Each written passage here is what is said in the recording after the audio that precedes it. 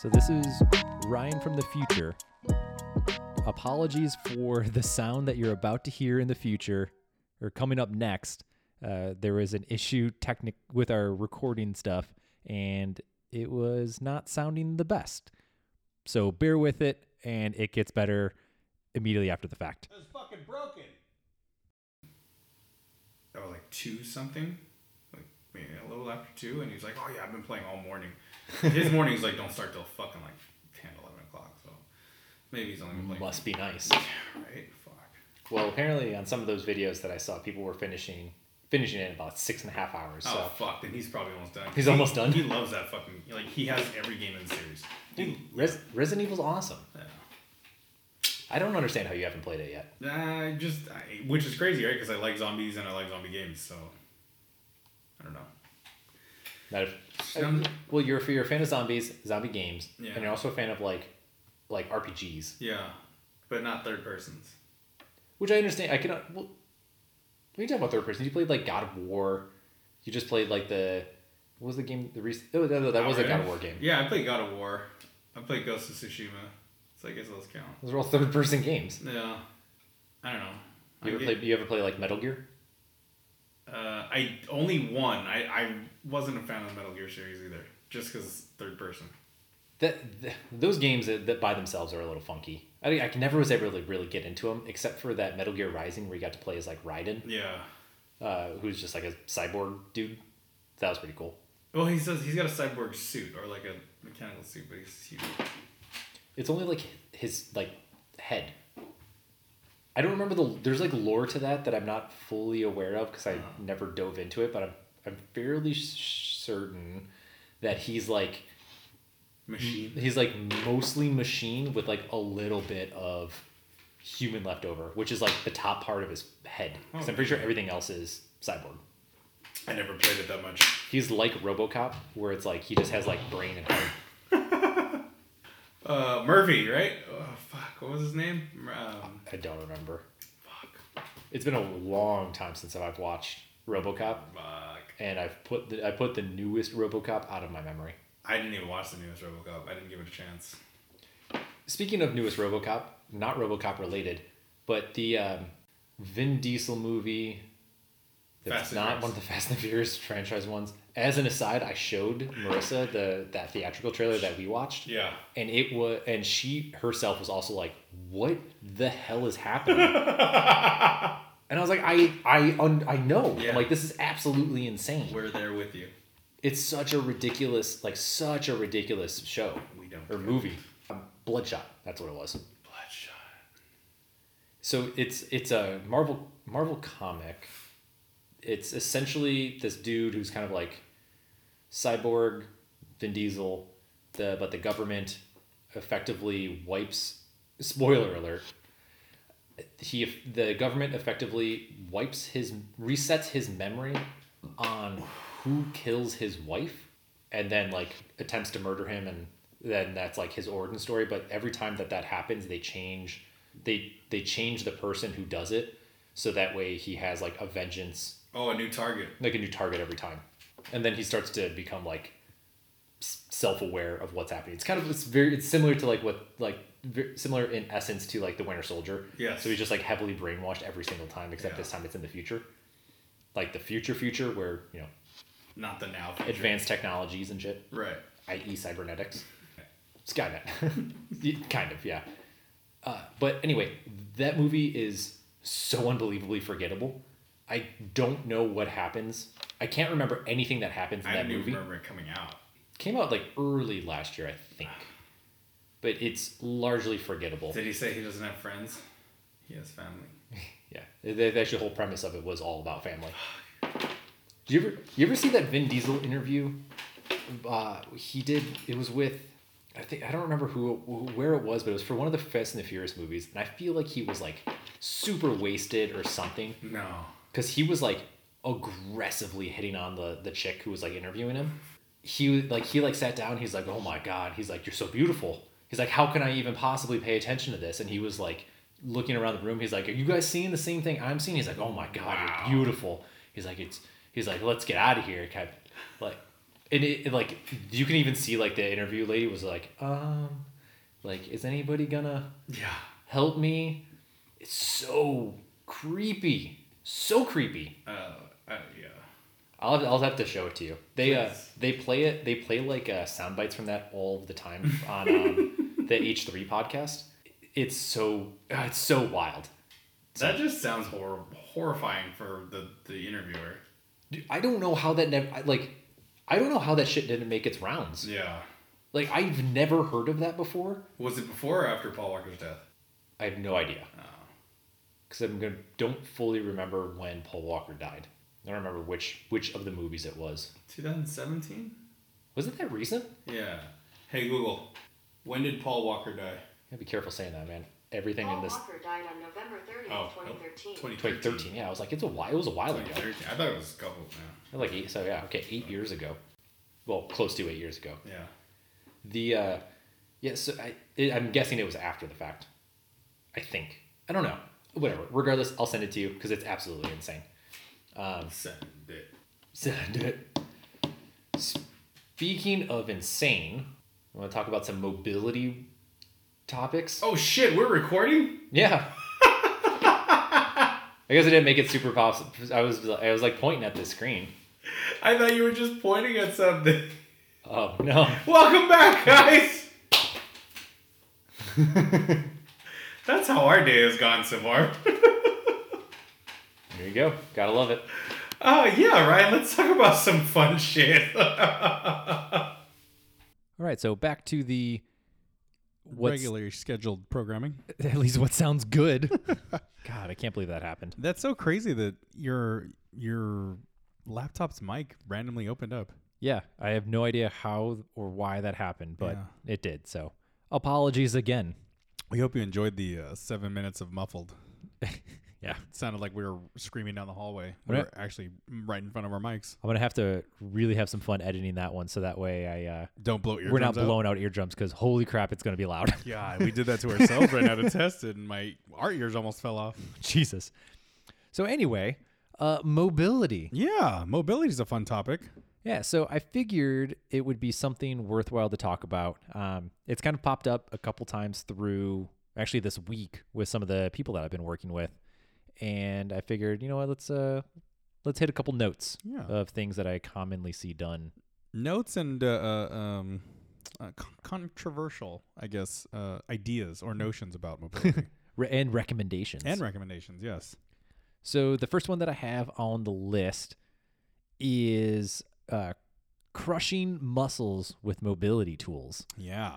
So the part of what kind of sparked this and kind of where I want to go with it is, you know, mobility tools. I use this as a way to describe like using like balls or foam rollers, balls, or like massage guns or anything, or massage guns. What about the blades too? Yeah, that's honestly almost its own topic. Like scraping. Yeah. So stupid. Whatever. Anyway, like Graston has its place in my opinion, but that's a separate thing that if you are not trained if you're not trained in how to do that stuff, the likelihood of you hurting somebody is so significantly high. I mean, you're not going to hurt somebody, but like it'll be painful. It's going to be painful, and it'll be painful, and they will feel pain for you extended periods of time after the fact. But that was my bane. Your bane. Yeah. It was beautiful. Thank you. It was almost indistinguishable. He was sitting right next to me. It was actually him. Yeah. Tom Hardy. Thank you, Thomas. Love you for being here. Yeah. All right. Bye. Bye. Okay. Cool. Sorry, he's gone now. He left. We'll get you autographs later. Yeah. But more so, I was thinking about the tools that the common person is going to use. Foam roller, lacrosse ball, massage gun. Yeah. Massage gun, those types of things. And one of the very common things that I have to usually talk about people, because I have to like teach people how to use these things appropriately, is how much pressure you should be applying to these. And the thing that kind of sparked this a little bit was a friend of mine, who you know, went and got a massage from a massage therapist, and he pulled up his pant leg to show me, and his like entire leg is like black and blue. And Wow. yes. And I was like immediately like, never go back to that person again. And he was like, I don't plan on. I'm like, and also don't tell anybody ever to go to this person again. Yeah. I'm like, because that is wildly unacceptable. I'm like, that they are pushing so hard that they're bruising you. Because at first I was like, did you go get cupping? And he was like, no cupping. I'm like, this is from hands. Like manual therapy did that. I'm like, holy shit, that's so fucked up. Was this B? Yeah. Yeah. And so To be fair, he's already little as it is, so. well, size doesn't really matter in this But situation. I mean, for though. somebody to apply that much pressure on to create bruising like that, Yeah. the guy's not like he's not. We might be talking about somebody else actually. We're talking about a weightlifter. Yeah. Yeah, we're talking about Dead by Daylight. Yeah. Yeah, we're talking about the same one. Yeah. Oh, okay. I'm saying he's not thick. Like, Oh, for sure. yeah, like so for somebody to put that much pressure on the poor guys to create that bruising, that's a lot. Oh, yeah. Yeah. So it was a ridiculous, absolutely ridiculous. So that should not be the case. No. That is damage. Like that's broken blood vessels. For sure. So that's what kind of sparked a little bit of this interest. And so one of the things that I usually talk about with people or actually, you know what, before I even get to that, another fun story. Another weightlifter that we know at a previous gym, they were having some elbow issues that we were, at Helio were helping out with, shameless plug. So we were like, okay, here's some of the stuff that you can do on your own. Like, I love giving homework and for people to kind of explore and learn on their own. And so he comes in the next day and he goes, hey, I did some of that rolling, and used like the massage gun and stuff. He's like, but man, I can't even close my hand. And so he like walks in and like his one arm is like swollen, Jesus. like to such a noticeable point that we were all like, what did you do? Yeah. And he was like, oh, I was getting into it with like lacrosse ball. He's like, I was pushing super hard with that the massage gun. And we're like, no, that's not what you do. You didn't listen. So now do you have any fun stories about that? Trying to think off the top of my head. I mean, there have been a handful of people who I've talked to who say, yeah, I'm getting it in. I'm it hurts, but it's working. It's not working. The pain is just going to a different location at this point. Like it's not working. Yeah. So the quick and dirty on that is it shouldn't, like, it's going to be uncomfortable. That's kind of a byproduct of the situation.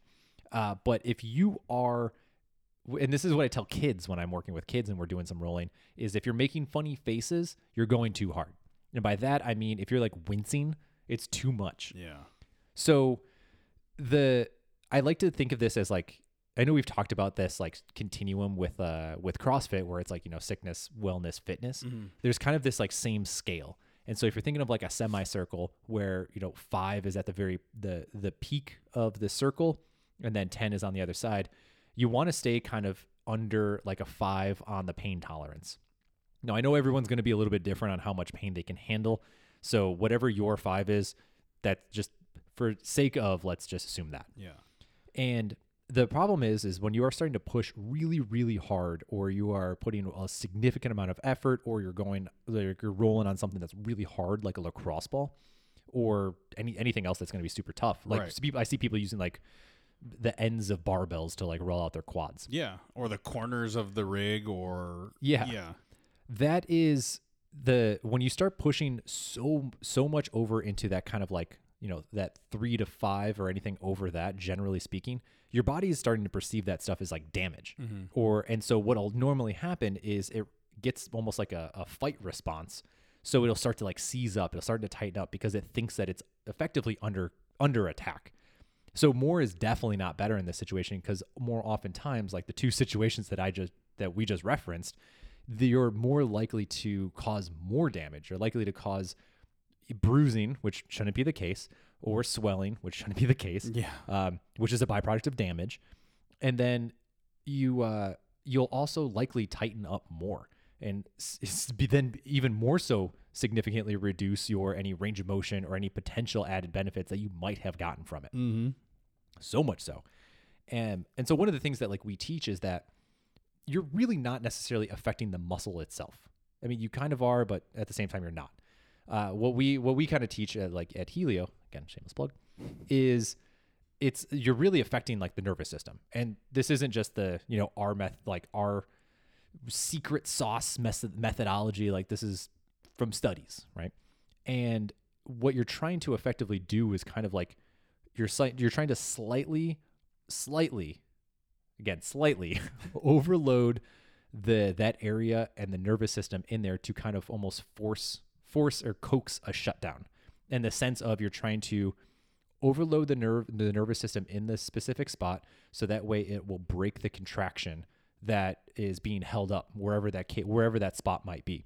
And so generally, after you do some rolling, you'll start to get effectively a increase in range of motion through that joint, or generally, ideally, sometimes a decrease in pain sensations, largely because joints can move in their appropriate range of motion at that point. And that's largely it. I mean, I'm pretty sure we've mentioned this in the past, especially about rolling out and mobility, is, like you were saying, the wincing, it should be uncomfortable, but it shouldn't be painful. Yes. It should never be painful. And for those of you who are saying, the pain that I feel is releasing, the pain from the others. It's like, no, again, that's just a pressure spot for the pain now. It's not, you're not doing the healthy recovery by releasing anything. You're just applying more pressure to a spot that's already contracted, trying to protect yourself, and then therefore contracting more muscles, protecting or essentially swelling your body up more, not giving you the release you need. Yeah. Effectively, more is not better when it comes to pressure and rolling. Yeah, dude. And I remember, like, when I first started doing CrossFit, the gym that I was at, we just had straight up PVC pipes with like duct tape rolled on it for friction. And that's what we used to roll on. Right. And like, I didn't know any better. And definitely the people who were teaching me this didn't know any better. And they were just like, yeah, it's going to hurt. You just got to do it. Yeah. You just got to like roll on it and bear through the pain. And I just remember always being like so much more sore, and be like, man, I don't know if this is right. Like, this doesn't feel good. Yeah. And I knew it wasn't. I did something similar with the barbell, right? Previous coaches had told me, yeah, just roll the barbell across your quads. Like, it'll help roll you out. The first time I did it, I was in pain. I was like, what the fuck? Like, how is this going to relieve my pain? It's giving me more pain. This is torture. Yeah. So I learned, like, not to apply as much pressure and hold the dumbbell head over while rolling it. And I mean, that helped. But then there's like, why am I being an idiot? Just grab a fucking foam roller. Yeah. No, for sure. So there's the TLDR is actually, before I even go into that, God, there is kind of, just like strength, there's kind of a continuum when you can look at like the tools that are going to be used. And if you've never done rolling before, you got to start off with something soft, right? Like a literal foam roller. Yeah. Because it's going to allow you to manage the pressure appropriately, whether it's you supporting yourself a little bit more, or just the fact that you're rolling on something that has give to it. So that way you're not, again, wincing in pain, which is what we're trying to avoid. So start with something lighter. As your body starts to adapt and you're actually able to like not recoup, but actually handle that type of stimulus, then you can usually see like a little bit of a progression into something that might be a little bit tougher. So whether that's one of those like grid foam rollers that are a little bit harder, or a higher density foam roller, definitely don't do what I was doing when I was younger and using just a PVC pipe with duct tape on it. Or a barbell, rolling it straight across. Or necessarily a barbell. And again, with the barbell stuff, like, you totally could do it. Yeah. But it's something that you have to almost kind of build up to. Yeah. Like, I can throw a barbell on my thigh, and there's certain points where I'm like, okay, it doesn't feel great, but I also am very active in doing rolling. Like, I roll often. Yeah. The other thing with rolling too that I often see kind of messed up is the rolling is the action. I want you to think of as the action of searching for tender spots. Whenever you do kind of find one of those tender spots, that's the point where you want to kind of stop, stay on it, and maintain pressure.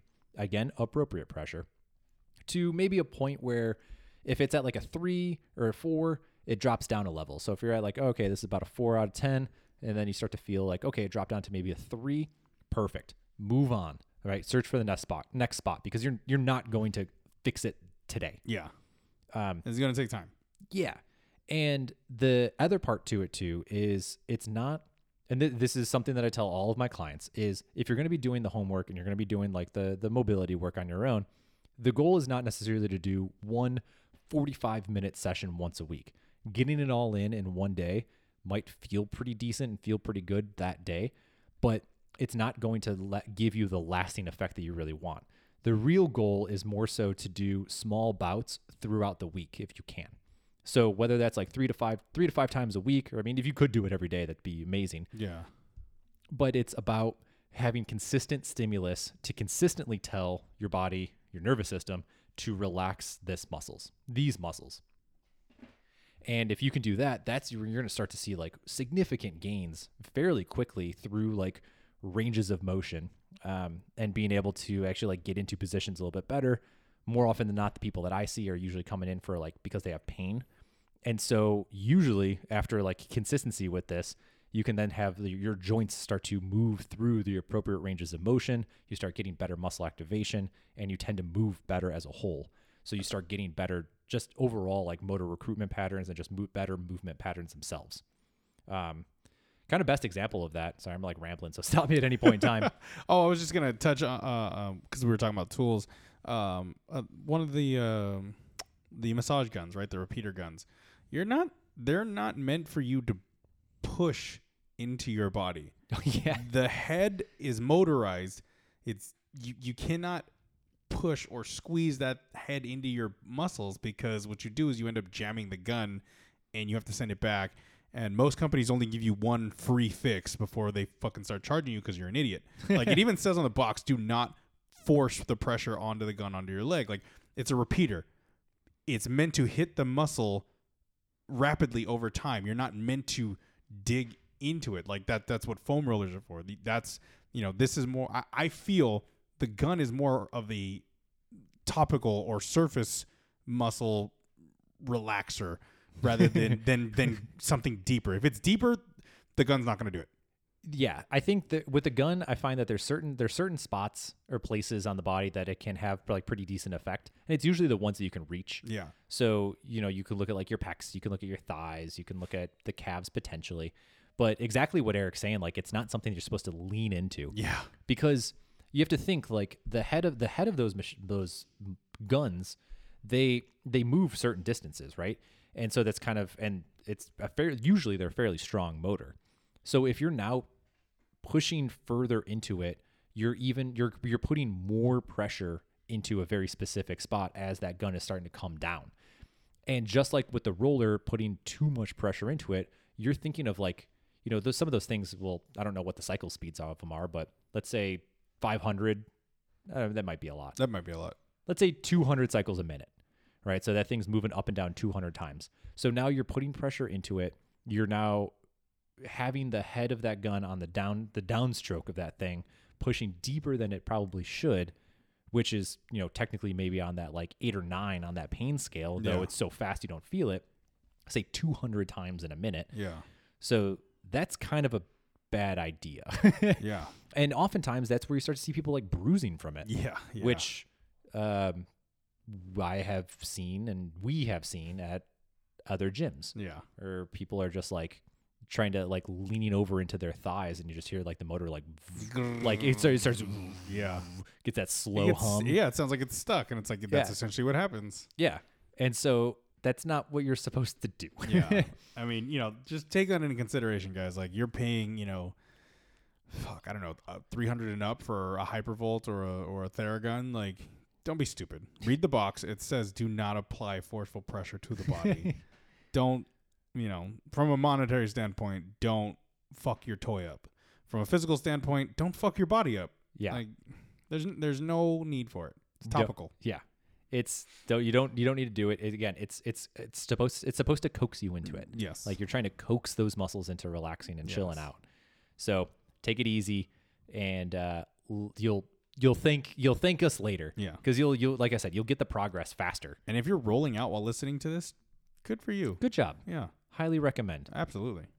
It's absolutely amazing, even still, like how many people I meet that's not an active part of their like fitness routine, let alone people who like some of the people that are in like quote unquote competitors. Mm-hmm. And I was like, oh, this, they'll come up and they'll talk to me and they're like, oh, this thing's going on or whatever. And I'm like, all right, awesome. Like, what do you do for like any like recovery or like mobility work? And they're stretch. Yeah, they're like sometimes I'll do Ramwad. And I'm like, okay. Anything else? Yeah. And they're like, no. I'm like, okay, what? How? Like, what? Yeah. Like there's a certain part of me that also has the little bit of that belief of like movement is medicine in a lot of ways, and movement is good. It is great when you move well. Even if you're limited in range of motion, that kind of that progresses you eventually. But the tools are very helpful to significantly increase the rate at which you move better, or you have the ability to move better, I should say. It's not a guarantee. Like a perfect example of this is there's a guy that I'm working with right now who his primary complaint was both of his knees. And like the way that he described his knees was, I mean, it sounded like a 90-year-old dude who has been like running marathons all day, every day. And he didn't do anything. Like he didn't really do much outside of, he recently started doing Ramwad. And like, I shit you not, two sessions, which was 2 sessions that we did. Part 1 was like teaching him the basics of like how to do some movement, how to do some activation exercises.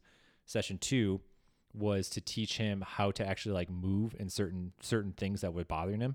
So I kind of taught him how to do a step up. I kind of helped reteach him how to do some squatting and gave him some progressions to work on from there. And the next time that I saw him, he was like, it's still there. And I was like, that makes sense. Like I told him up front, like, you've been dealing with this for almost his entire life. Yeah. And I'm like, it's not going to be fixed today and probably not tomorrow. And it's going to take some time. But he was like, I can work out again. He's like, I don't have to stress about how I'm going to feel after certain things. He's like, I can squat, I can run, I can do the things that I would literally avoid because it hurt so bad. Yeah. And I was just he was afraid of what his body would say or feel after doing a workout, to the point where, yeah, like you said, he was just avoiding things.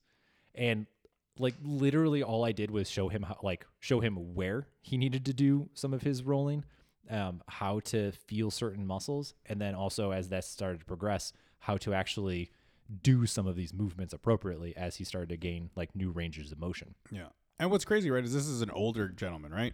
No, this guy's young. Oh, he's young? Yeah, he's in his early 30s. Oh shit, so he's our age. Yeah. And he's hurting that bad. It was crazy. I was going to say, like, there's people our age now, but everybody's who doesn't we get the same reactions, the same responses, like, oh, I avoid this movement because this hurts. And it's like, what do you do for it? When did this happen? What did you do for it? Oh, Ramwad. Or, oh, I iced it. Or, oh, I just rested. It's like, as you said, you and I are both advocates of movement for the sake of movement and health. Like, if let's say the workout was Karen, right? 150 wall balls, it's squats and essentially it's the squat and then the thruster. Your lactic acid is going to be enormous by the end of that workout and the days after. Mm-hmm. If you can't roll out, you should squat, or at least quarter squat, just to get back in the rhythm, but move your legs, squeeze and exert those muscles again to get the blood flowing back in. But a lot of people are just like, oh, I just took 2 days off and I just sat there, or I walked, or I tried rolling out, but it was too painful. It's like, you got to do something. Yeah. Well, post workout, like something like that, movement is one of your best friends. Yeah. Right. Like, so the assuming it's not like DOMS in the sense of like because of general muscle damage, but it's just like extreme fatigue from like just high repetition type of stuff. Movement is fantastic. So, you get these byproducts of, energy metabolism. So Eric referenced lactic acid, right? Byproduct of energy being expended in the body on a cellular level. But movement is one of those things where you need to, it's not necessarily just getting blood flow, which it is. I mean, it is largely, but you do want to get blood flow into the areas. but it's also you get the lymphatic system to move. The lymphatic system you can think of as essentially the garbage disposal of the body. So, but it's also a passive system in the sense that if you think about, say, like your heart it actively does its thing. Like it just moves by itself. You can consciously affect it. You have muscles, you can consciously affect them. You know, if you're walking, you're moving around. The lymphatic system is needs muscular movement to actually get flow and movement through that system. So when your legs are super sore, go for a walk. It doesn't have to be a run. Like you don't have to do a workout, but literally just like casually walk around the block. Listen to some music or, you know, take in the sights wherever you're at. But just some movement is fantastic. That's kind of like, you know, whether like when we were in PE, when we were younger, whether we knew it or not, but like that concept of like walking it off type of thing. Now that usually applied to injury, so not always the case. But like that's kind of almost the mentality that you want. You're like, oh, I'm pretty sore. Cool, walk it off. Yeah, literally, and that will help so much and so significantly in reducing kind of the soreness that you're feeling, fantastically. Like that's kind of it. Yeah, move. One of my athletes, Jerry, in the morning class, he'll get, you know, I'll give him I try to give him about 5 minutes to cool down before the class is up, and he hops on the bike after he's done wiping everything down, and he'll go for a cool down ride just to keep his arms and legs moving. Cool downs. Yeah. You know, I was like, you know, I'm all for it, and I watched him do it one time.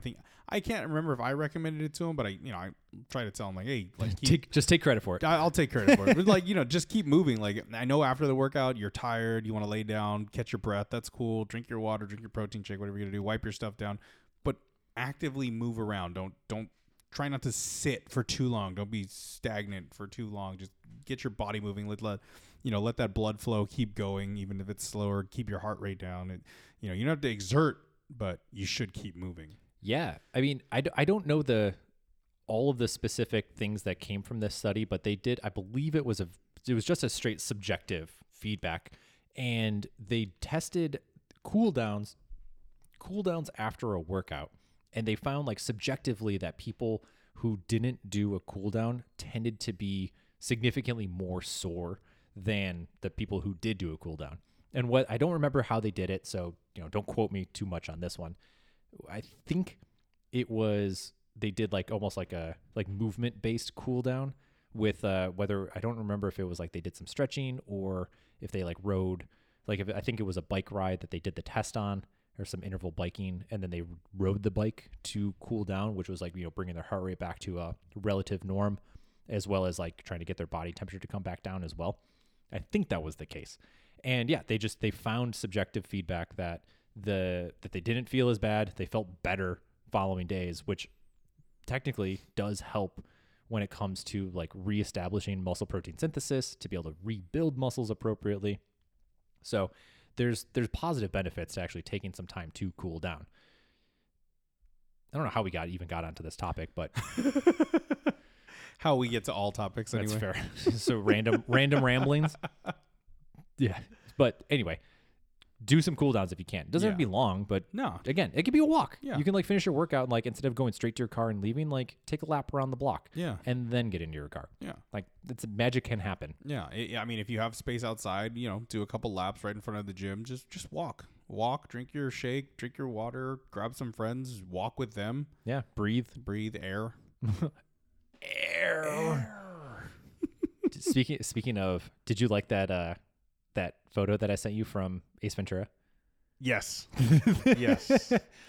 I was going through all of the like backed up photos that I have on my like Google Photos thing, and random things are popping up. That's the one that was on there. That was one of them. It was one of very many. And then I was going through, I was like, what is this? And how did I find it? Do you remember Joseph Kony? No. He was, I guess, I forget where he was from. I don't know, somewhere. But I guess like a dude from some organization, some world, I think a terrorist organization. Mm-hmm. There's all these like stories about him being like a child like captives and creating like militant children and stuff like that.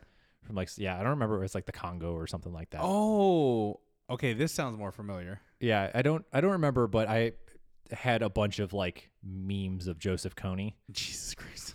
So it's where young Ryan's mind was. Gold mine. Gold mine of things. So next one that we had, or I should say, do you have anything else you want to add onto the crushing your muscles? No, I think we nailed it. I mean, we went a little off Nailed topic, it. but I think A little. Significantly off topic. I think we applied the right amount of pressure to it. Nice. Hell yeah. Hell yeah. So good.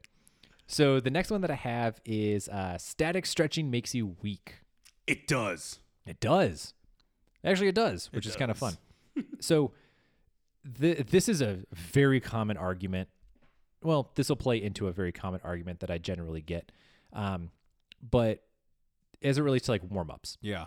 So one of the big things that research has kind of shown time and time and time again is when you sit too long in static stretching, it has a kind of pseudo deactivation of the muscles.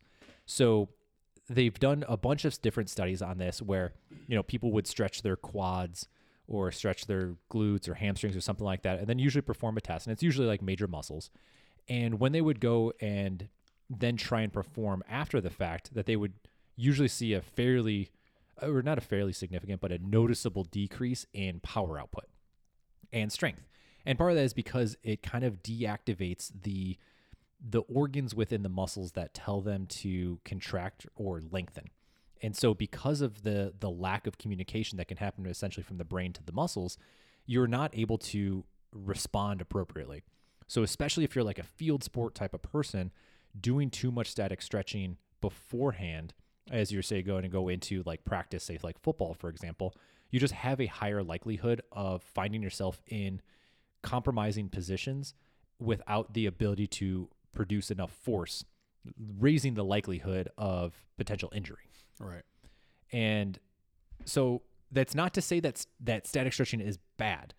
And it's not also to say that it's going to make you infinitely weak or forever weak. Yeah. But there is a noticeable difference from the cessation of doing your stretching to the sport or activity that whatever you're about to do, whether it's weightlifting or lifting in general. And that usually lasts for, I don't remember how long, but it lasts for a little bit of time after the fact. And then, your body comes kind of back to normal and you can kind of have maximal or whatever your maximal output is when it comes to stretching or your muscles. Sorry. A coach of mine related it to me as when you do static stretching, it's like before lifting, it's like taking a rubber band and pulling all the elasticity out of it, because your muscles they're supposed to like expand and retract or expand and contract and do those powerful motions and give you higher power outlet or output. But if you stretch, you take away the elasticity, you don't have that anymore. Yeah. So, No, that's a really good analogy. Yeah. And that's effectively what's happening. And so I see that a lot, and I bump heads with people pretty often about this, in whether or not you should do any stretching beforehand. And I, by default, have to kind of fall to what research tells me, largely because I want to try and give evidence-based things to anybody that I'm going to be working with. And again, that's not to say that stretching is bad. It's not a bad thing in its own. It's just, when are you doing it is kind of the thing to be had. And how long? And how long. Yeah. And so when if we're ever going to do any stretching, like static stretching, always, we can do it after the fact. After the muscles are loose, after the muscles have some, like, they're warm, they have some blood flow to them, like they're more able to handle like stretch to it. Excuse me. And so, but beforehand, everything, what we just said, like, even if the effect is nominal at best, there's a risk reward to it. And in my opinion, the risk of potential injury is not worth the effort of doing static stretching, especially when there's so many other things that you can do in advance or instead of. Yeah. So I know before this, we were kind of talking about like doing like dynamic warm-ups. Yeah. And that's the place to go, in my opinion. That's been my big go-to for a lot of warm-ups in my coaching years. I still do it now. I'll see the workout and I'll plan my own warm up, and very rarely will there be a static stretch hold longer than 5 seconds. Yeah. It's typically like what I'll have them do just because for safety and it's warm, like the Cossack squat. I want them to reach that depth and I want them to take it slow, but I never want them to hold for too long. So the stretch will, elongate to 3 to 5 seconds for them to come back up, but it's not like they're holding that position at the bottom of the Cossack squat. I don't want them down there. I want them to hit it and come back up, switch to the other side. But dynamic, I love dynamic because not only does it give your body the minute stretching it needs before working out, it also warms up the muscle. It moves the blood flow. It also, if done accordingly to what's planned for the day, it gets you somewhat prepped for the movements following. Yeah. Whereas static doesn't really do that. any of that.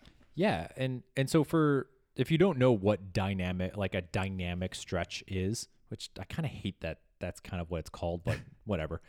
I just call it dynamic movement. Yeah. Yeah. Or warm up. Yeah, it's effectively you like Eric was saying, like a Cossack squat, or for the sake of this example, let's just say a regular squat, just because I don't want to explain what that is. Yeah. If I'm being lazy, if I'm being honest. But just like a regular squat, and so the idea there is you can take yourself towards your kind of end range of motion, but you're not sitting there holding it, trying to force a stretch. So it's kind of you're getting to an end range where your muscles are at the moment, giving it a little bit of that, giving your brain some of that signaling that it needs to be like, okay, this is where we're going. You're now taking your joints through range of motion as well. Again, not forcing or not holding anything. And so that allows, again, pumping of the blood vessels, pumping of the muscles to get blood flow, to get warmer. I mean, that's the purpose of a warm up, is to actually warm up. And that's a huge aspect to it too, is just to actually get the body's core temperature to raise appropriately. So that way, on top of not just getting the muscles a little bit ready, but again, it gets the joints, right? You start moving through range of motion, you start getting the synovial fluid within the joints to kind of literally lubricate your joints. We've all felt the creaky knees or the creaky the creaky ankles when we wake up in the morning because we haven't moved in X amount of hours. Like, that's what that is. And so as you start to walk, you're like, okay, and I am better, right?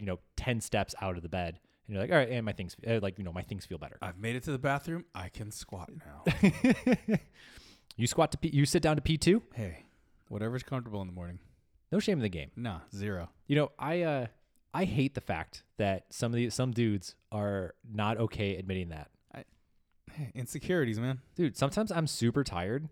I don't want to stand and aim. Agree. Again, I agree. Or sometimes it's early, early. I gotta get up before 4:45. I'm not trying to turn the lights on, and I just want to wander to the bathroom. Like, oh, okay, cool, I found my seat, and then let it go. Just relax. You just get to sit there and just slowly wake up. Yeah. Right. Otherwise, you gotta pay attention. Yeah. So you're not pissing on the floor. Aim. Yeah, you gotta aim. It's the worst. Or I live with a girl. Yeah. So I have to lift up the seat. Yeah. Right. And now I don't want to have to lean over. No. Have to pick it up. And then you got to put the seat back down. And then you got to put the seat back down. Yeah. Right. And I'm tired. So especially if I wake up in the middle of the night, I don't know my own strength. So I'm just flipping toilet seats up. Or worse, you just let it drop. And then you let it drop. Yeah. Right. And it's like that weird, you start getting nervous. You're like, okay, there's too much shit happening right now. Am I about to wake up more than I need to? Yeah. Right. You're trying to do the absolute bare minimum to stay asleep, just off the edge of sleep. So the second that head hits the pillow, you are out again. I've done that so many times where I just you open your eyes a little too wide and you're like, fuck, I'm up. That's it. Yeah. You're always kind of wincing. Your eyes are just ever so open, just enough to make sure you don't wake up. That was me last night. I did not get a good night's sleep last night, which is why I'm for the most of the day I've been pretty exhausted. Yeah. But I woke up at 12 because my water intake has been I've increased my water intake by tenfold over these last 2 weeks just because it's been hot out. Well, it's been hot out, but I've been trying to get my water up. I've been trying to eat healthier and drink more water. And so naturally I got to pee all the time.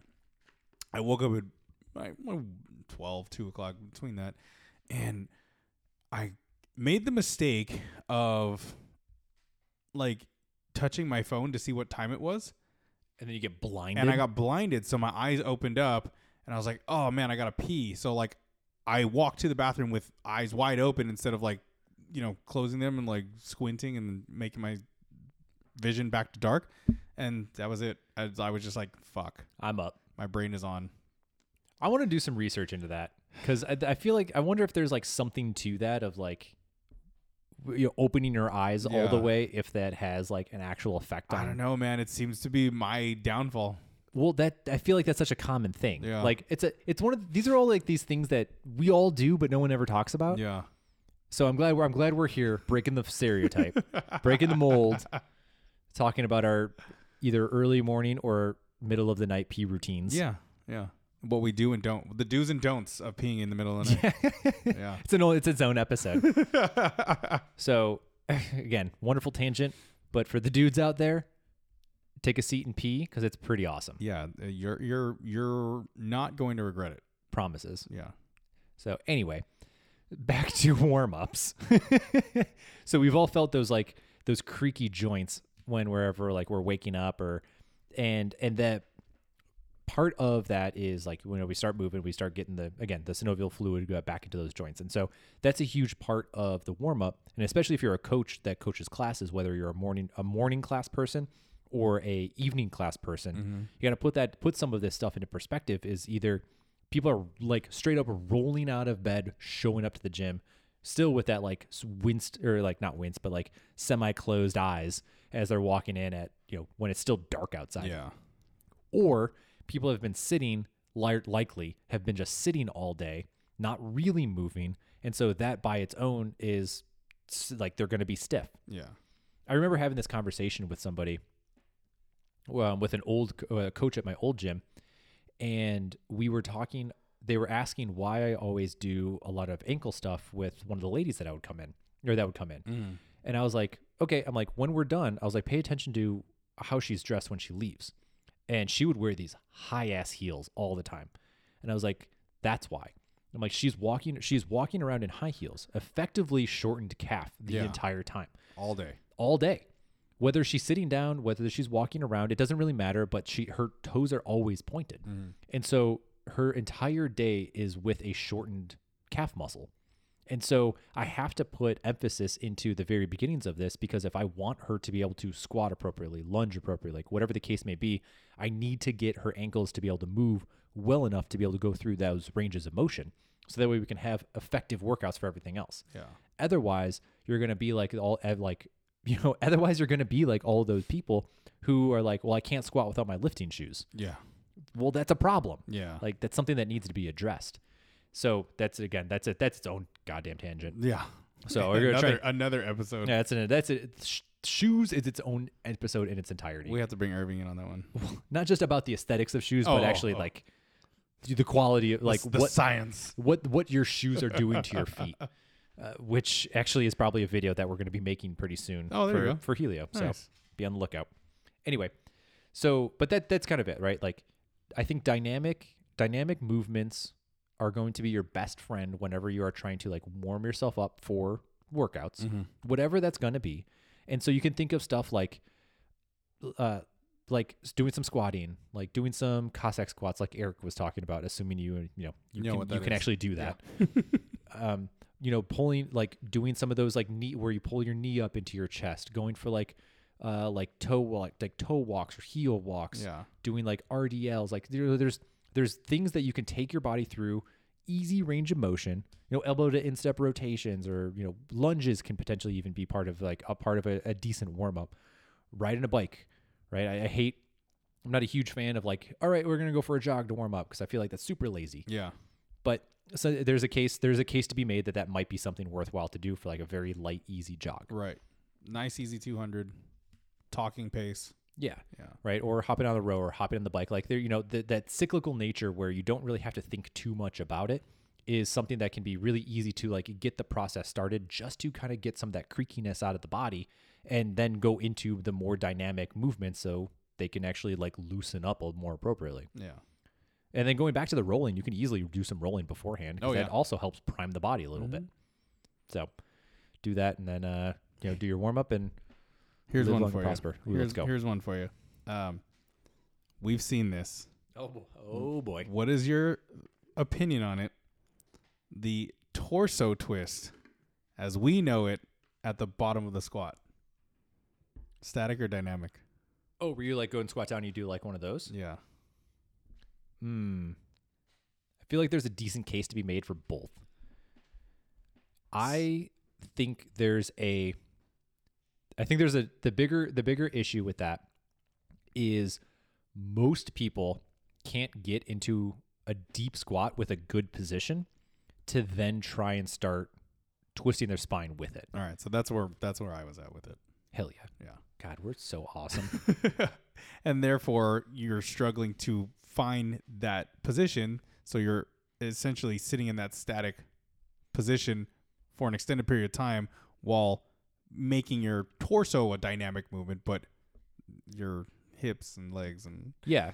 Like if you're sinking to the bottom of a squat and kind of what Eric's talking about is effectively if you think of a air squat or a regular body weight squat, you sink all the way down, lowest point that you can, and then say you grab your right ankle with your left hand, and with that you kind of twist yourself so you're opening up your chest towards the inside of your right leg and kind of trying to bring your arm up to the ceiling. So the idea behind that is it's mostly going to be largely what people do that for is because they're trying to like open up the spine, right? Get some rotation through your spine. But to sink to the bottom of your squat, if you don't have like fantastic range of motion, that in itself is effectively a static stretch. yeah. Right? So you're putting your hamstrings, your glutes a little bit on stretch. You're putting your calves significantly on stretch. Assuming that you're limited in some capacity in all of those areas, and then you're having the dynamic nature of your spine to a certain degree. But the thing, I don't like that movement all that much. I hate it. Yeah, it's only because there's so many other things that you can do. I agree. You don't need to squat to do a torso twist. Yeah, like, an easy one that I do with a lot of people in situations like this, and like again, there's also arguments to be made about like lunging, in the idea that like you have to kind of teach people how to lunge, and a lot of people don't lunge right. Yeah. But again, its own tangent. But I think a lunge, if you have the capacity to be able to do this appropriately, like a lunge with a twist is a great way to go about that, right? Or when you can do like, you think about like high school, or if you ever played a sport, like you see people will do like those like grapevines or cariokas or whatever, like you're doing some like lateral movement with some twisting through your back, right? You can do, there's so many, like literally just standing there doing just twists. Yeah. Like that's an easy thing to do. So there's so many other options that aren't going to force people into likely ranges of motion that they can't really obtain, and then trying to have them do some other like wonky stuff on top of it. It's like what the risk. It's not even a risk reward. It's just like what can be done better. Yeah, it's a. You look at it and you go, why? Yeah, why? And like I can understand a why. Like, have you ever heard of Ido Portal? No. So Ido Portal, he was actually like a trainer for like Conor McGregor when he was like coming up for some of his like big fights against like Khabib. Yeah. But he's like a capoeira guy, Brazilian dude who is like this. He does a lot of like, it's very much like movement and flow. And I actually saw that for the first time through him. And he's a dude who's like got wild mobility and wild range of motions and stuff, but he practices that, and he can, I'm fairly confident he can actually touch his ass to grass if he were to try and actually like just squat that low. Mm-hmm. So that's a person who has like is like on the pinnacle of what is mobility, like, not assuming like a ballerina or stuff like that, but for like the normal person or the unspecialized person. And that's something that he can do well because he can get into those positions. And if you're just kind of an average Joe and Jane who just works out, for fun, and that's not a dig, it's probably not the best thing for you to do. Yeah. In my opinion. You could do something else. There's so many other things you can do that will get rotation, that will get you squatting, that will get the ankles and hips warmed up, that will get your spine warmed up, get your trunk warmed up, like et cetera, et cetera. Won't leave you stagnant. We'll get the blood flowing, get the heart rate up. Yeah. Get the lungs pumping. Yeah. Like, you remember when there was like the big craze for like, you should try and sit into a squat for like 5 minutes a day. Yes. So I tried to do that because I was like, I have great range of motion. Like, I can do that. And the first thing that started happening was my feet start going numb. What a weird ride. Yeah. That I'm cutting off blood flow sitting that low into a squat for so long. Mine, I felt like I overstretched my adductors when I tried sitting in that for that long. Probably. Yeah. When I came out of it, I was like, You're like, oh my God. that does not feel good at all. Yeah, and then you're walking funky for Yes. like You're a couple hours Yeah, after you're the like fact. saddle walking. Yeah, It's fucking stupid. But that's effectively what just happened. Yeah. So Dumbest shit ever. point being, there's a time and place for static stretching. There's a time and place for the duration of static stretching as well. Yeah. And it's not before a workout, or it's not before a warm up, or for a warm up. Mm-hmm. And the other part too, I guess while we're on the topic of static stretching, is it's like long and slow is one of the things if you really ever want to make big changes to it. 30 seconds isn't going to do shit. Maybe a little bit, but it's not going to be a long enough effective change. And so one of the biggest issues, and I learned this actually from a gymnast, and it's Jesus. The gymnast name was Jesus? Yeah, his name was Jesus, then a cough. It's very interesting. Nice. I don't know where he was from. Yeah. The Eastern Bloc somewhere. Probably.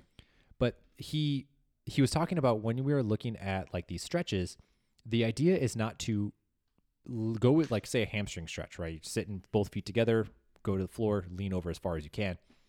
You're not trying to pull yourself into that hard stretch, because just like rolling, when your body has organs your muscles have organs attached to them. So it's, let's see if I can remember this correctly. There's two of them. It's a Golgi tendon organ or Golgi tendon organ, depending on who it is, and the muscle spindles. One of them, I can't remember which one, limits the amount of how much your muscle will stretch, and that's a protective mechanism. And so when you are pulling like, say, your hamstring stretch super hard, you're effectively activating this organ to prevent the muscle from stretching too much, because it's not accustomed to that. And so it's perceiving that as potential damage. And so it's going to pull back against it to try and stop it from hurting yourself. Right. We've all rolled an ankle, and that's effectively a forced stretch where the muscle or the tendon, this organ wasn't capable of preventing that to happen. And so the muscle gets elongated more than what it should be, and therefore you roll an ankle. Mm-hmm. So the idea with like, say, like hamstring stretch for something like that is like, you would want to sit in that where you kind of like rolling, honestly, where it's maybe like a 2 or a 3 on that stretch scale, or that sensation of stretching, where you kind of barely feel it. And you're just kind of slowly trying to coax these organs to just relax, let it elongate just a little bit more. And I mean, like contortionists, like it's not just a disease that allows like hyperflexibility. Like you can train your body to be able to do those things. I know people who have, but it's that long, slow, methodical approach to effectively progressing your stretch over time. Long time, by the way. So yeah, if you want to be a contortionist, you totally can. It just takes time. It's low and slow. Yeah. Like a crock pot. Yep. At high heat. At a high heat. Yeah. Yep. Yeah. For 8 hours. 8 hours depending. Yeah. Got to really braise that beef. You have to. Keep it moist, but make it tender. Make it tender. Fork tender. Oh God, fork tenderloin. A fork. Sign me up for some fork tenderloins. I used to make these. I don't know if when I was in Chicago, I would do like when I finally started getting into like meal prepping. I would they had these like, I forget the name of the brand, but it was like crock pot like sauces. And so I would buy this like barbecue like sauce thing that was like meant to like braise meats in, and I would make these pork chops in the crock pot. So good. Like, it was the best. Fuck.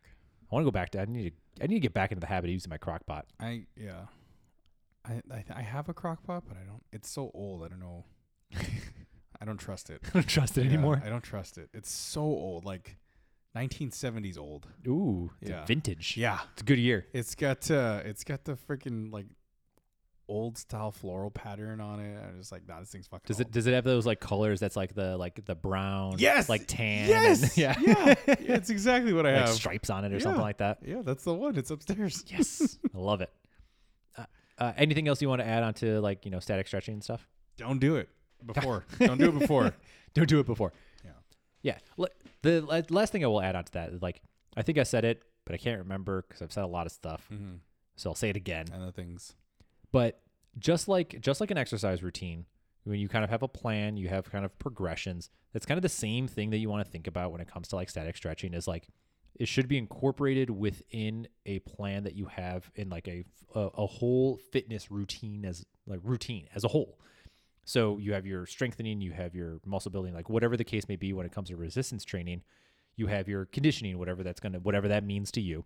And then you should have a recovery routine, and stretching can easily fit into that routine. So just it's got to be planned appropriately as to cause benefit and not potential detriment to potentially hurting yourself. Yeah. The last one that I got on this is more mobility increases sport performance, or just performance as a whole. Mm-hmm. And the thing that comes to mind in this, and I think is going to be a good example of the whole point to be made here, is a guy that I've worked with in the past. It's been a long while, but I've recently started to work with him again. One of the primary complaints that he had was with his ability to do overhead movements. And so looking at his range of motion, so he was like, I'm having a hard time when it comes to like jerks and like split jerks and stuff like that. I was like, okay, cool. Like, let's talk about it. Let me see what you got, and then we'll kind of work from there. And other than some technique things that he definitely needed to work on, the bigger one was his range of motion from his arm. And he was pretty much like right here. Oof. So you can't see me, but effectively my arm is not all the way up and overhead. It's still a little bit in front.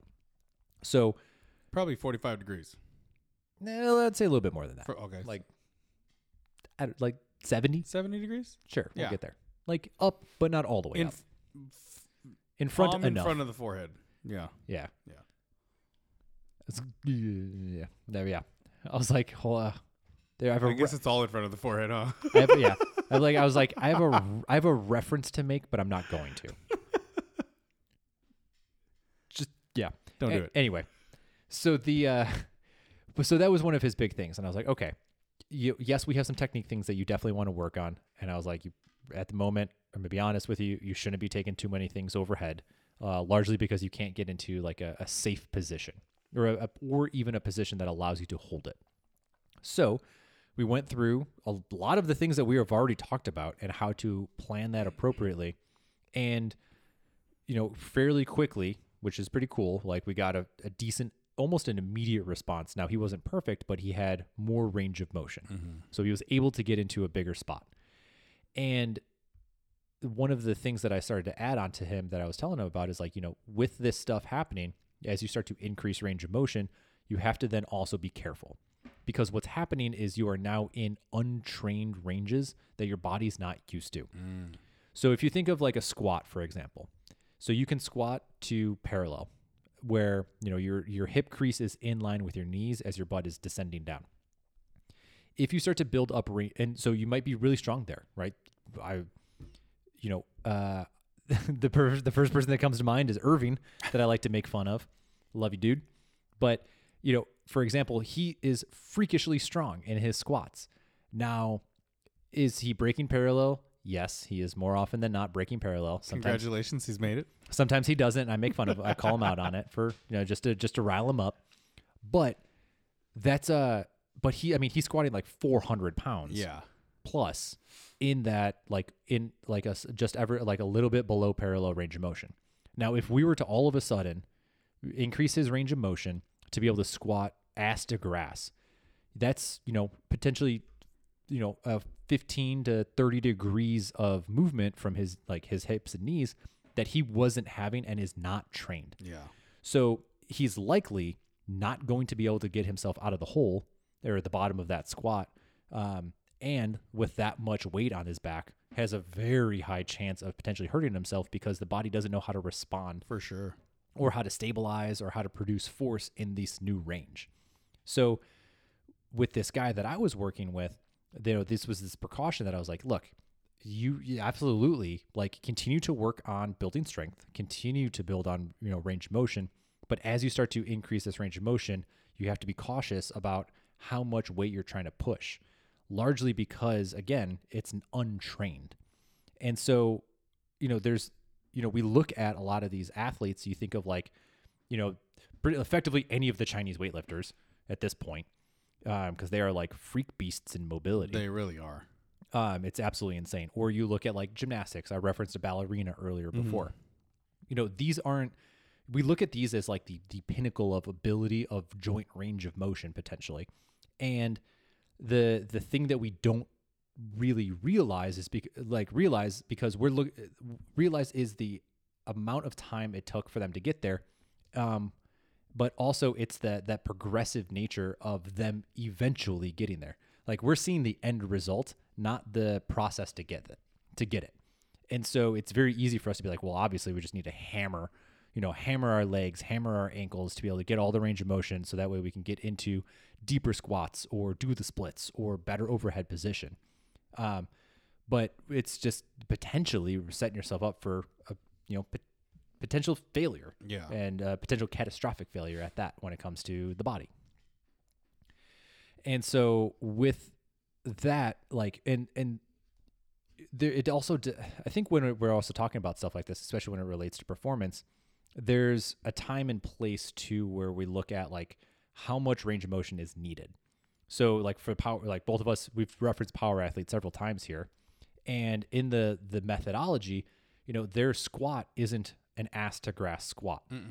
It's like parallel, maybe ever so slightly I would lower. say, it's the athletic stance squat. Yeah. Yeah. And so you think of like a football player, like does a football player is like one of the things that actually John Wilborn was saying in that is if you get caught in the bottom, like the ass to grass on a squat, like you're in a bad position. You're fucked. And you're going to get pancaked, like hit stick effective. And so there's certain sports where it's like, you don't need that. Yeah. And oftentimes like too much could be dangerous. Yeah. So, forcing somebody or some certain athletes to try and be into like wider and larger ranges of motion might not be the actual need for them.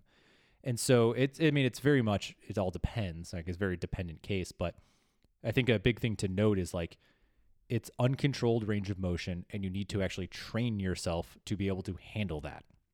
And if you could do that, then congratulations. Like you're going to have a wonderful long career. Yeah. Ideally injury free. The one thing that I was talking about with Eric before this is, as we were kind of talking about, I'm like, I wonder if I keep referencing my shoulder, right? It's kind of a beating a dead horse at this point, but if you're the first time listening, my arm fell off at one point in the middle of a competition. I dislocated it, had surgery, all that fun jazz. And I was thinking about this because I was never able to figure out like anything, like what caused it. And the only thing at the moment that I was able to think about that could have been was just, this is a freak accident. Yeah. Which it could have been, still very good chance. Yeah. I mean, because the predicament you were in was an overhead squat position. Yeah. Like, you have good stability with the bar. You weren't doing anything aggressive. There was no jolting movements. So yeah. But the thing that I just literally just realized was at that same moment, or previous building up to that moment where before my arm fell off, we just had this gymnastic guy come into the gym and we were working on mobility, right? Flexibility and like increasing range of motion. And the program that we were following was gymnastics based. And so we were doing some decent shoulder range of motion exercises and a lot of things that I've never really done before. So very new to me. And I was doing it while also leading the classes through the routine.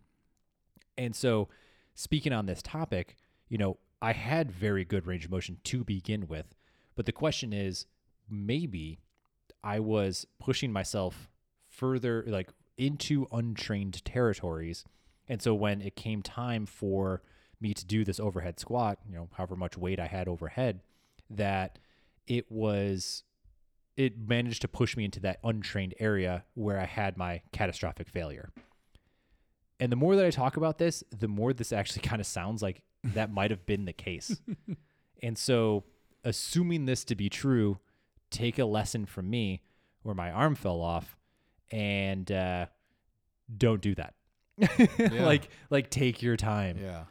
So you have to be aware, right? Like if you're going for those extra stretches, or if you're trying to, if your goal is more mobility, you have to remember to train your body at that new mobility range. You can't just expect it. I have full range. Like I can, instead of my arm going directly 90 degrees above my head, I can go, 115 degrees behind my head. And it's like, okay, cool. But your shoulder and the rest of the muscle group are not able to do anything with that range because this is new to them, just like it's new to you. They don't have the strength for that yet. Yeah, no, for sure. And they very well could have been the case for me.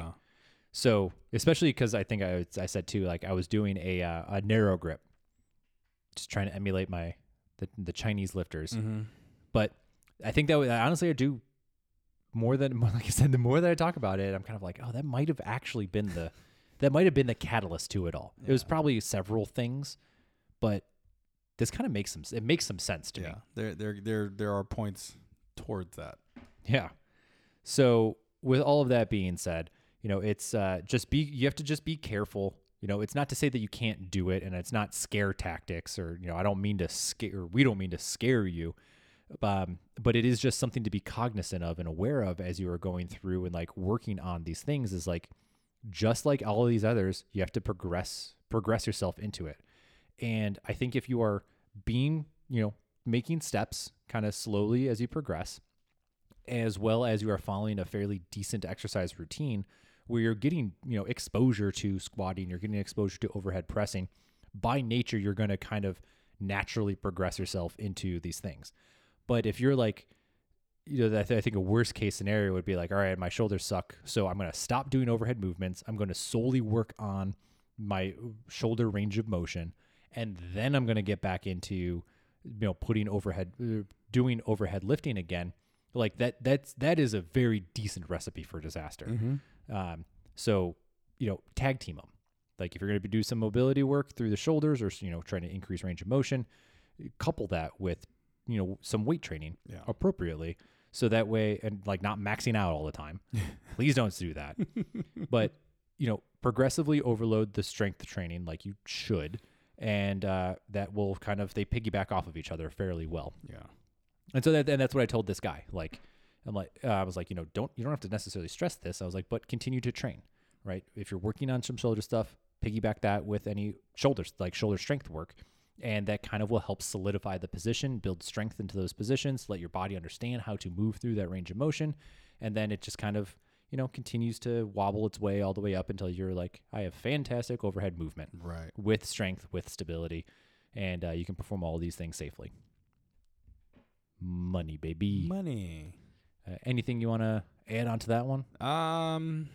No, I mean, it falls into the same category of static stretching. You don't want to overstretch because, like we said, mobility, there are limits to mobility. You can't just keep, no pun intended, stretching your mobility. You have to at some point create stability for your new mobility. Correct. Yeah. 100%. And I think again too, when we're looking at this stuff, it's whenever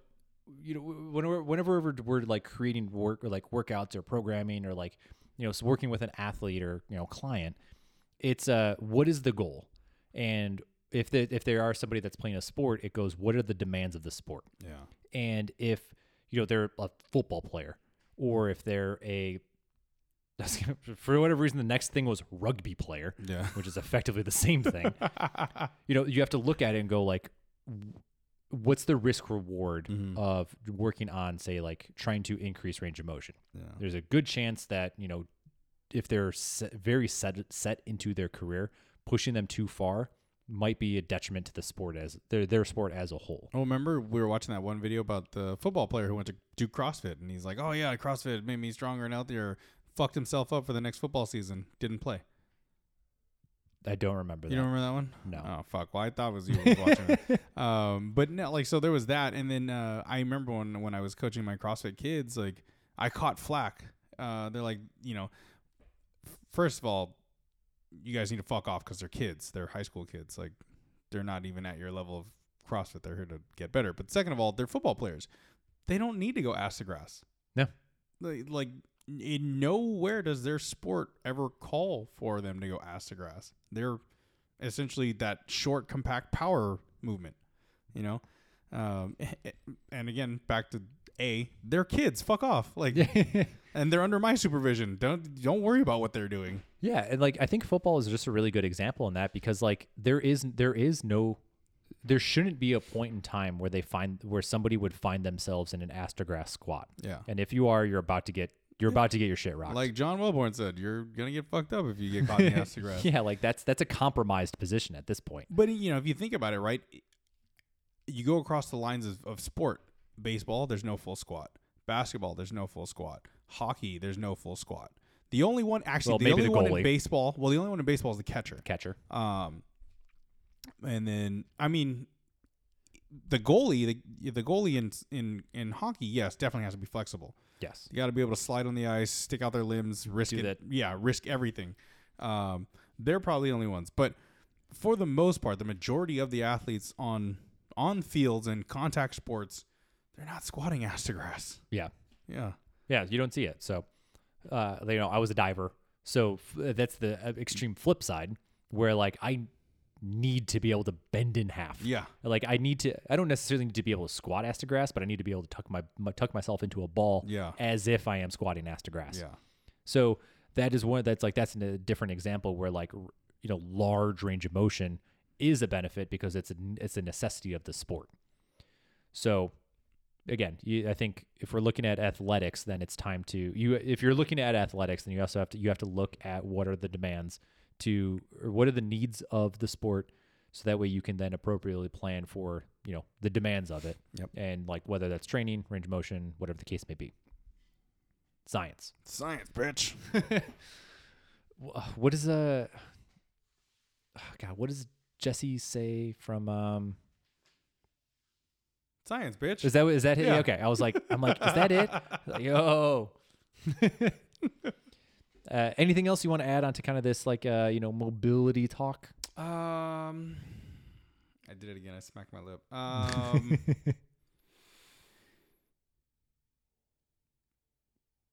Stay mobile. You know, as much as we said, you know, be careful what you guys are doing. You know, you still got to stay mobile. You got to go out for a walk. Go, you know, break down any lactic acid after a workout. You know, take the time to, you know, put in that dynamic and static stretching combination either on day of or after workouts. You know, take advantage of foam rollers and lacrosse balls. But again, everything we've said applies to you if you're listening to this, whether you're in CrossFit, whether you're in sports. You got to mobilize, you got to stay loose, but you also cannot go beyond the uncomfortable level of pressure or of stretching because the risk reward factor goes up, right? High risk, low reward. Would you say moderation is key here? You know, we throw that word around a lot. We should probably use it sparingly. That's true. Yeah. Or moderately. Good idea. Yeah. So I would agree. Perfect. Yeah. That's crazy how we say everything in moderation. Yeah. Yeah. It's almost like our tagline. You think anybody listens to us? Moderately. Is it weird that we just like leaned and laughed into the same direction and then came back to the mic at the same time? I don't know.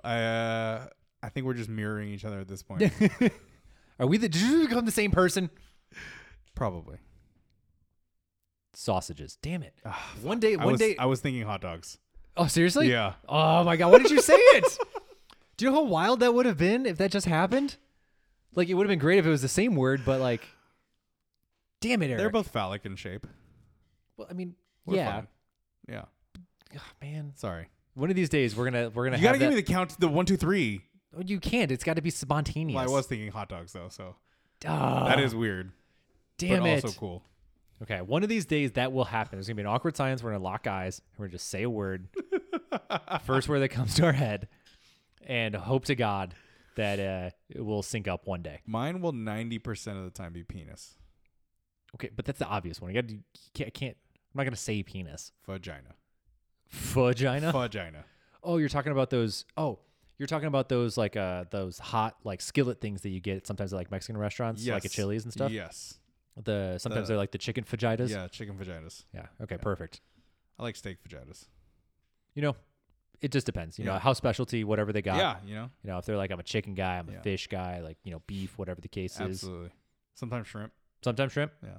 Sometimes you'll get some of those shrimp fajitas. Shrimp vaginas. But hey, you know what? To each their own. That's and, right. I'm hungry now, actually. Yeah. Might steal some of your chili. Oh shit. I don't know. If there's some left. No. That's what I get for waiting. That's my fault. Oh, I still need to bring you that. I have so many things I need to do for you. I'm supposed to make some cookies. Yeah. I did cook you pasta. I did cook you The carbonara. carbonara was fucking amazing. So we're good. I got that one covered, Yeah. and I still need to bring you that chili sauce, like chili pepper. Oh powder, yeah, I want to try that. so that way you can Burn my butthole. so you can both spit and shit hot fire, Yeah. Dylon. like the greatest rapper in the world, Dylon.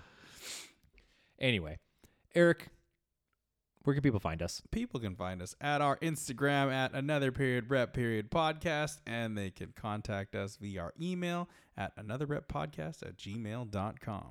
And you can listen to us wherever you listen to podcasts, as well as you can listen to us on YouTube. Yeah. And if you like what you're listening to, please don't hesitate to like it, subscribe to it, send it to your you were friends. gonna say lick it, but because it was pretty close. You were like lick it. Yeah, If you well, want to lick the screen as well, that's fine. Go for It's it. your screen. we won't stop you. Yeah. It's your truth. We're just it's your world. We're just living We're in just it. living it. Um, We're happy. We're happy for you for that journey. Yeah, that you're on. we're happy that we're. I love that journey. I for love you. that journey for you. Yeah. So you can also bop it, flick it, twist it, or pull it as well. Yeah. Yeah, you can. All of those are options. Is there a squeeze it too? Or I no? think there's a spin it. Spin it. That's what it was. That's the advanced version of Yeah. it. So, Pass it too. oh, and then pass it. Yeah, you got to pass it Always pass that to shit. the left. Always. Yeah.